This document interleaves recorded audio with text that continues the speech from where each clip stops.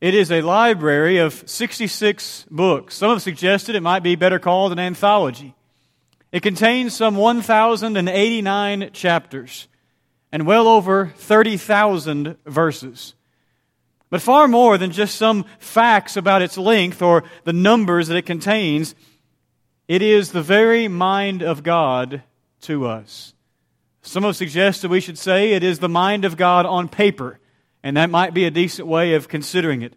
We call it by an English translation, or really transliteration, of a Greek word, biblios, Bible. The word, by the way, just simply means book.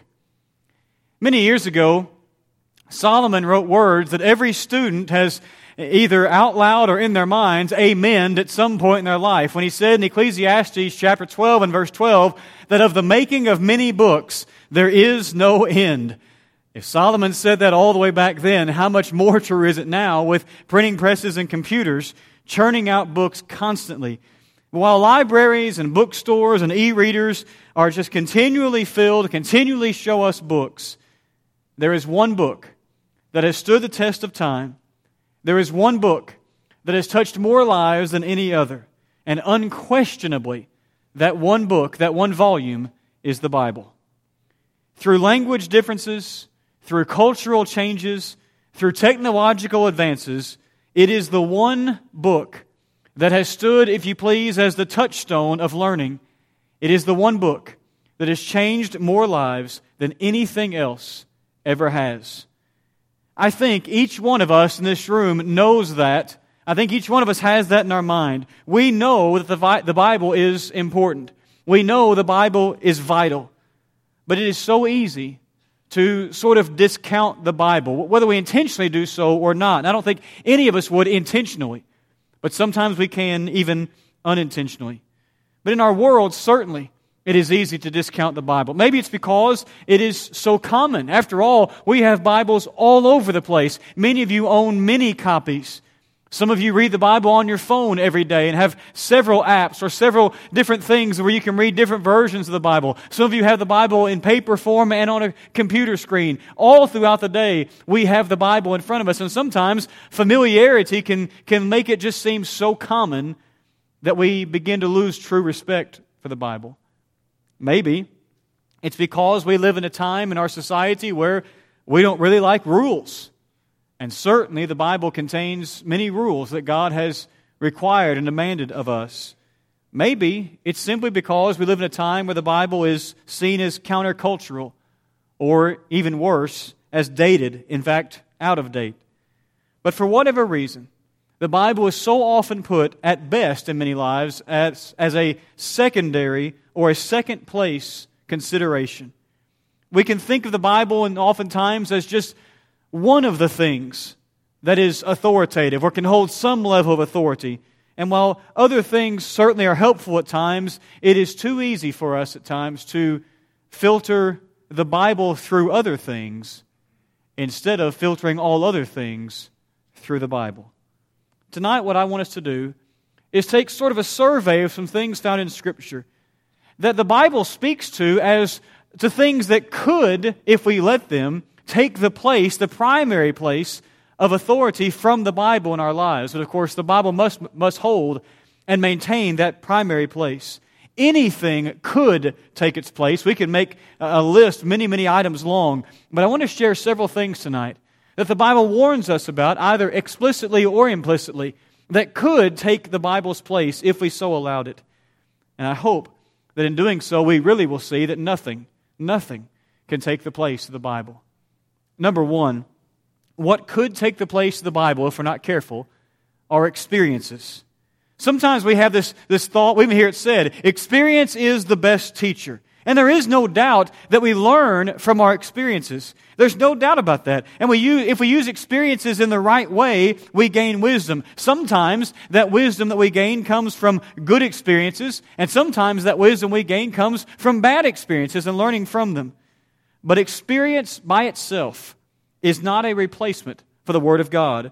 And one reason is what we just implied, and that is because sometimes we must go through bad things, even sinful things, in order to gain wisdom, while the Bible never would direct us in that path. In Proverbs chapter 14 and verse 12, Solomon very famously wrote, "There is a way that seems right to," some translations say a man, some translations just simply say man or mankind. But then he said, "But the end of that way is the way of death." Again, that's Proverbs 14 and verse 12.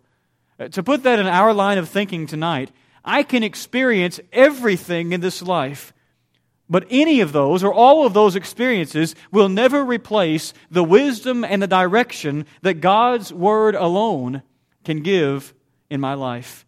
Instead, experiences need to be filtered through the lens, if you please, coupled with the Word of God. And what I mean is this: when we gain an experience, we need to run what we learn from that experience through the filter of the Word of God.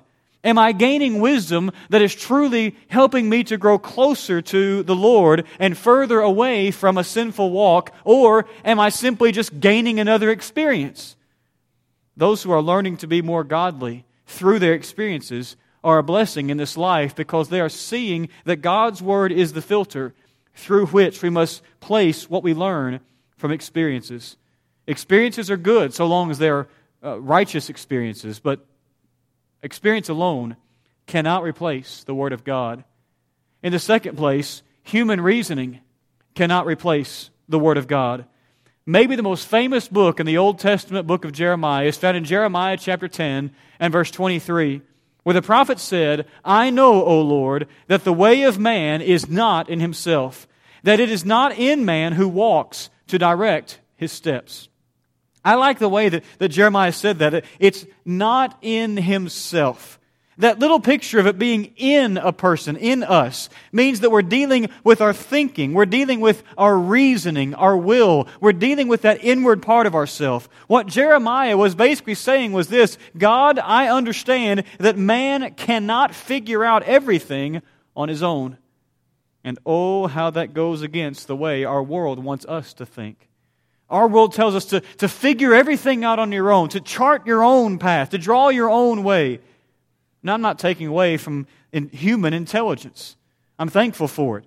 We have made, as humans, so many advances throughout the years that it's remarkable, especially in the last several decades. But we need to remember that even the intellect that has allowed us to make those advances is not our own. God has given us even that ability to think and to remember and to reason through things and to pass that information along to future generations. God has placed within us as well the desire to, for lack of a better way of putting it, to make life better or easier.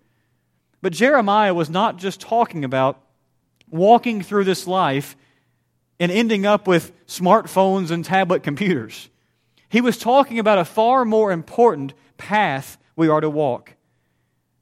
We need to remember that none of us could ever figure out a way out of our deepest dilemma, the dilemma of sin, unless it was with God's help and through God's direction, I should say, really.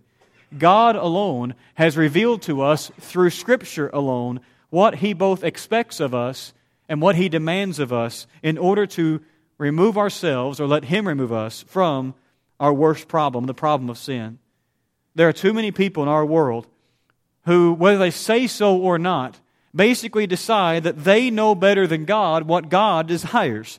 And so they just do whatever they want and figure that God's going to have to go along for the ride. That He'll be pleased because I'm pleased with this and I know a way out. I know how to do this. That's human reasoning.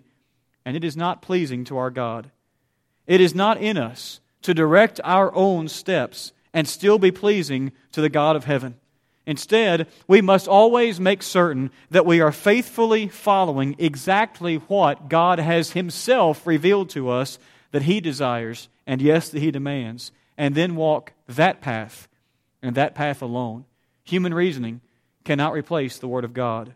Number 3, the rule of majority cannot replace the Word of God. That sounds almost un-American, doesn't it? That sounds almost wrong to say. Whatever the most people want, that's just what we'll do. That's what we'll go along with. And that might work in some settings, but it doesn't work in the matter of morality. I certainly wish it did. I certainly wish the majority of people were truly following exactly what the Scriptures reveal to us, especially when we like to consider ourselves as a Christian nation. But following the pure and true way of Scripture is just simply not what the majority of people continually do. As Jesus was drawing near the end of the Sermon on the Mount, He said to enter by the narrow gate. For the gate is wide and the way is easy that leads to destruction, and those who enter by it are many.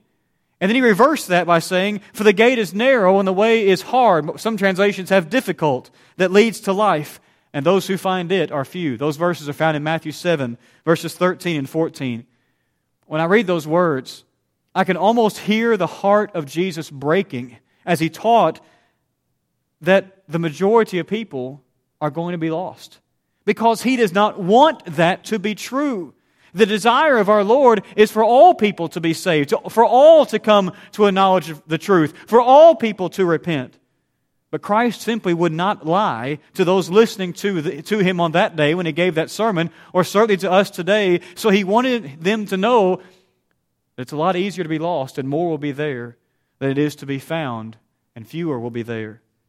I don't want to get too specific with choosing certain issues in this sermon, because the point of this lesson is not to pick on one or two or three issues, but I do want to make just some application, or at least see how this plays out, I should say. Think of many of the innovations, as they're called, that are happening in the religious world around us. How many, even within churches of Christ, are now saying that instrumental music is perfectly acceptable in worship? That's one among many examples that we could give, of course. But what's interesting and really tragic is to listen to the arguments, if you want to call them that, of those who are fighting for those changes. They don't appeal to Scripture. Instead, they basically appeal to majority rules. It'll draw more people. Or the way we've been doing it all these years is just turning people off. It's turning people away. Now those things might be true to a point, but is that the standard, or is Scripture the standard? Remember our scripture reading this morning, Galatians chapter 1, verse 10. The Apostle Paul asked a rhetorical question, and I may paraphrase it when he said, basically, am I here to please man, or am I here to please God? We are here to please God. Jesus was warning in the Sermon on the Mount against simply going along with the majority, simply following the crowd. The book of Exodus had given the command to not follow a crowd to do evil. If we can follow the crowd, and we can be happy throughout life, and even maybe have a veneer of religion about what we are doing, but still end up lost for the simple reason that we're following something other than the true and pure Word of God as our primary way of filtering things in this world. Majority rules cannot replace the Word of God. Number 4, our conscience alone cannot replace the Word of God. Now, it needs to be said very quickly that our conscience is a God-given gift. We need to be thankful that God has built that within us. How He did that in His creative ability is remarkable to us. It is a gift from Him. It's something that we teach our children to make sure that they listen to, and we should do the same as adults. But conscience alone can never be our guide. Remember, as Paul was standing before the Jewish council in Acts chapter 23, he opened up his speech, his defense, with these words in Acts 23 and verse 1. Brothers, I have lived my life before God in all good conscience up to this day. Now that sounds really good until we really think about how deep those words really are. Paul was a great Christian. He was the greatest missionary who ever lived. It's not close. He helped and supported more congregations than I can even imagine. And of course we'd say, well, of course his conscience was clear. But that's not how his religious life started, was it? Notice that he did not say, I have lived in good conscience ever since I became a Christian in the city of Damascus. That's just not what he said. He said, I have lived before God in all good conscience up to this day. Basically through my adult life, if you want to paraphrase his words. That included when Paul was arresting Christians and throwing them in prison. It included the time when he consented to the execution of Stephen in Acts chapter 7 and the beginning of Acts chapter 8. It included getting orders to bind more Christians as he was going to the city of Damascus and seemingly even beyond there. It even included putting Christians to death. How could Paul then say that he had lived in good conscience all throughout this time? Because our conscience is something that is trained, and it depends on how we train it. If we train our conscience with the Word of God and with an humble heart, it is a fantastic guide to have that little voice in our head, as you sometimes say, reminding us of what really is right and what really is wrong. But we also can train our conscience in a negative way so that we no longer feel that pang, that hurting, when we're about to do something sinful or wrong, and justify it by simply saying, it didn't make me feel all that bad. Yes, we need to train our conscience, and yes, we need to be thankful for that God-given gift, but the only true training ground for our conscience is still the Word of God. Our conscience alone, and by the way, on your handout, all it says is conscience. If you have a handout, I wish you would add conscience alone, the word alone there. Conscience alone cannot be or cannot replace the Word of God. Number 5, our feelings, or if you please, our emotions, cannot replace the Word of God. We could go to any number of places in the Bible to prove this to be true, but I want to go all the way back to Genesis chapter 27, to a place where a literal feeling proved to be incorrect. You recall in Genesis chapter 27, Esau, the older son of Isaac, had his blessing taken by trickery by his brother Jacob. You're familiar with that story. And if you are, you remember how Jacob's mother, Rebekah, had him cover his arms and his neck with that animal hair because his skin was smooth, while Esau's skin was hairy, and Isaac the father could not see well any longer. He didn't know which son was before him. But something just didn't sound right. But the son came near, and the Bible says in Genesis 27 and verse 21, "Please come near me, that I may feel you, my son, to know whether you are my son Esau, or you really are my son Esau, or not." And you remember he did so, and the father, Isaac, was tricked. Here was a time where a literal feeling was not true. If that is true, then how much more true is it that our emotional feelings simply cannot be our sole or our only guide? Again, we need to hasten to say that our emotions are a gift from God. We need to be thankful for the fact that God has created us with a realm of emotions, from anger to sadness to happiness and joy and everything in between. Our feelings, though, are so easily swayed. So many things that cause us this tug on our heartstrings, and we place those things ahead of what God has revealed. Again, not to just pick and choose one particular sin or one particular issue, but just think over the last several years about the movement of homosexuality throughout our nation, and how often it has appealed strictly to emotion as the only argument. It's all about love. And because I know someone who struggles with that, and they really do seem to be in love, then my emotions are tugged, and I can no longer say that's wrong. We simply feel a certain way, and that becomes the standard. And again, we can name any number of issues, any number of sins about which that becomes an issue. By the way, it's one reason why we need to be very, very careful about what we take in through the media, and I would suggest especially through movies and television shows. How often are we swayed by the emotion of the storyline or the emotion of the characters, and all the while we're feeding our mind with things that's filled with all sorts of sinful activity, but we're swayed by the emotion of what we are seeing and hearing through the story. Our feelings need to be trained by the standard of truth. We need to weep at the things that will make God weep. We need to be joyful at the things which will make God joyful. And yes, if I may say so, we need to be angry at the things which will make God angry. All of our feelings are a gift from God, but they still need to be trained or placed under the oversight, if you please, of the Word of God. And number 6, and finally, tradition cannot replace the Word of God. Now, tradition by itself, or at least the concept, is not a bad thing. In fact, we're going to use a verse in just a moment from 2 Thessalonians chapter 3 that shows that tradition is actually a good thing. It's used in a good way.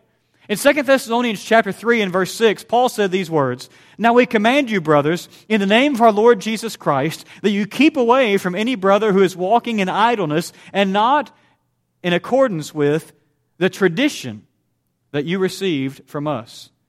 And so somebody may say, well, see, right there, tradition is something we should follow. But the key phrase is what follows the word tradition. The tradition you received from us. Paul was an inspired apostle. So even here, he is really using the word tradition as a parallel to inspired teaching from God. Tradition is not a thing that is good or bad necessarily. It's what the tradition is that could be good or could be bad. There are certain traditions that are great. They help us stay centered and connected. I would suggest to you that simply what we're doing next week, a gospel meeting, is in many ways a tradition.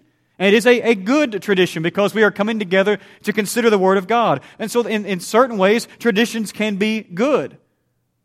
But traditions can also not be good. And sometimes tradition alone can take precedence over what God has revealed in the pages of Scripture. It is tragic to me how many people will be lost eternally because they could not give up religious tradition even when they were presented with the truth. It was good enough for mom, it was good enough for dad, it was good enough for grandma, it was good enough for grandpa, and so it's good enough for me. My family's been going here for generations. It's just who we are.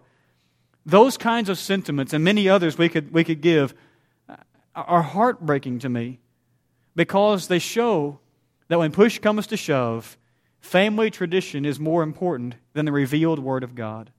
And I know it is difficult to move away from such things because tradition becomes ingrained within us. But the question all of us need to ask is this: what is truly and eternally important? Is it just tradition and family, or is it following what the Lord has said? Now, I doubt that anything I've said tonight in the last several minutes is something that you didn't already know. In fact, as I've looked around tonight, I've even seen some nodding along the way. Yeah, I agree with everything you're saying. The Bible must be primary. The Bible must have that first place. There's nothing there that's all that difficult for us to wrap our minds around or to amen or to agree with. We sang songs tonight that fit along with that. And I think all of us say, yes, the Bible holds that primary place. But then something happens and it's difficult. But then something happens and there is a relationship that I want to protect. Then something happens and following Scripture will make me seem like an outcast or an outsider. You see, it's easy to sit in here and say, well, of course the Bible's primary. And we could add to the list of 6 and anything else because the real answer to the question is, what can replace God's Word is nothing. That's the real answer to the question. And we can continue on walking out and replace God's Word and continue to say, this can't, and always go, well, of course. But only when I face those situations where it truly is a decision of following God's Word or following, for example, my feelings, or following God's Word or following a tradition that goes against God's Word, or following God's Word or following any of the other things we have mentioned tonight. It is then and only then when I know and when I show whether or not the Bible really is, number one, primary in my life. To put it another way, it's then and only then that I know and that I show whether I'm filtering the Bible through the world or, as I should be, filtering the world through the Bible. May I remind all of us that none of the 6 things we have talked about tonight, none of them will be what judges us on the last day. But my Lord Himself said in John 12 and verse 48 that the words He spoke, these will judge me on the last day. Are conscience and feelings and these other things important? Absolutely, they're important. And each of these things has their place in certain settings in life. But what can replace the Word of God for the faithful Christian is absolutely nothing. Nothing.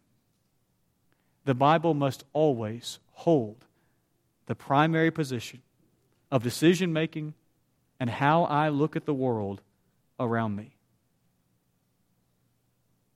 I need to ask tonight, myself as well as each one of us, is that how I'm looking at the world?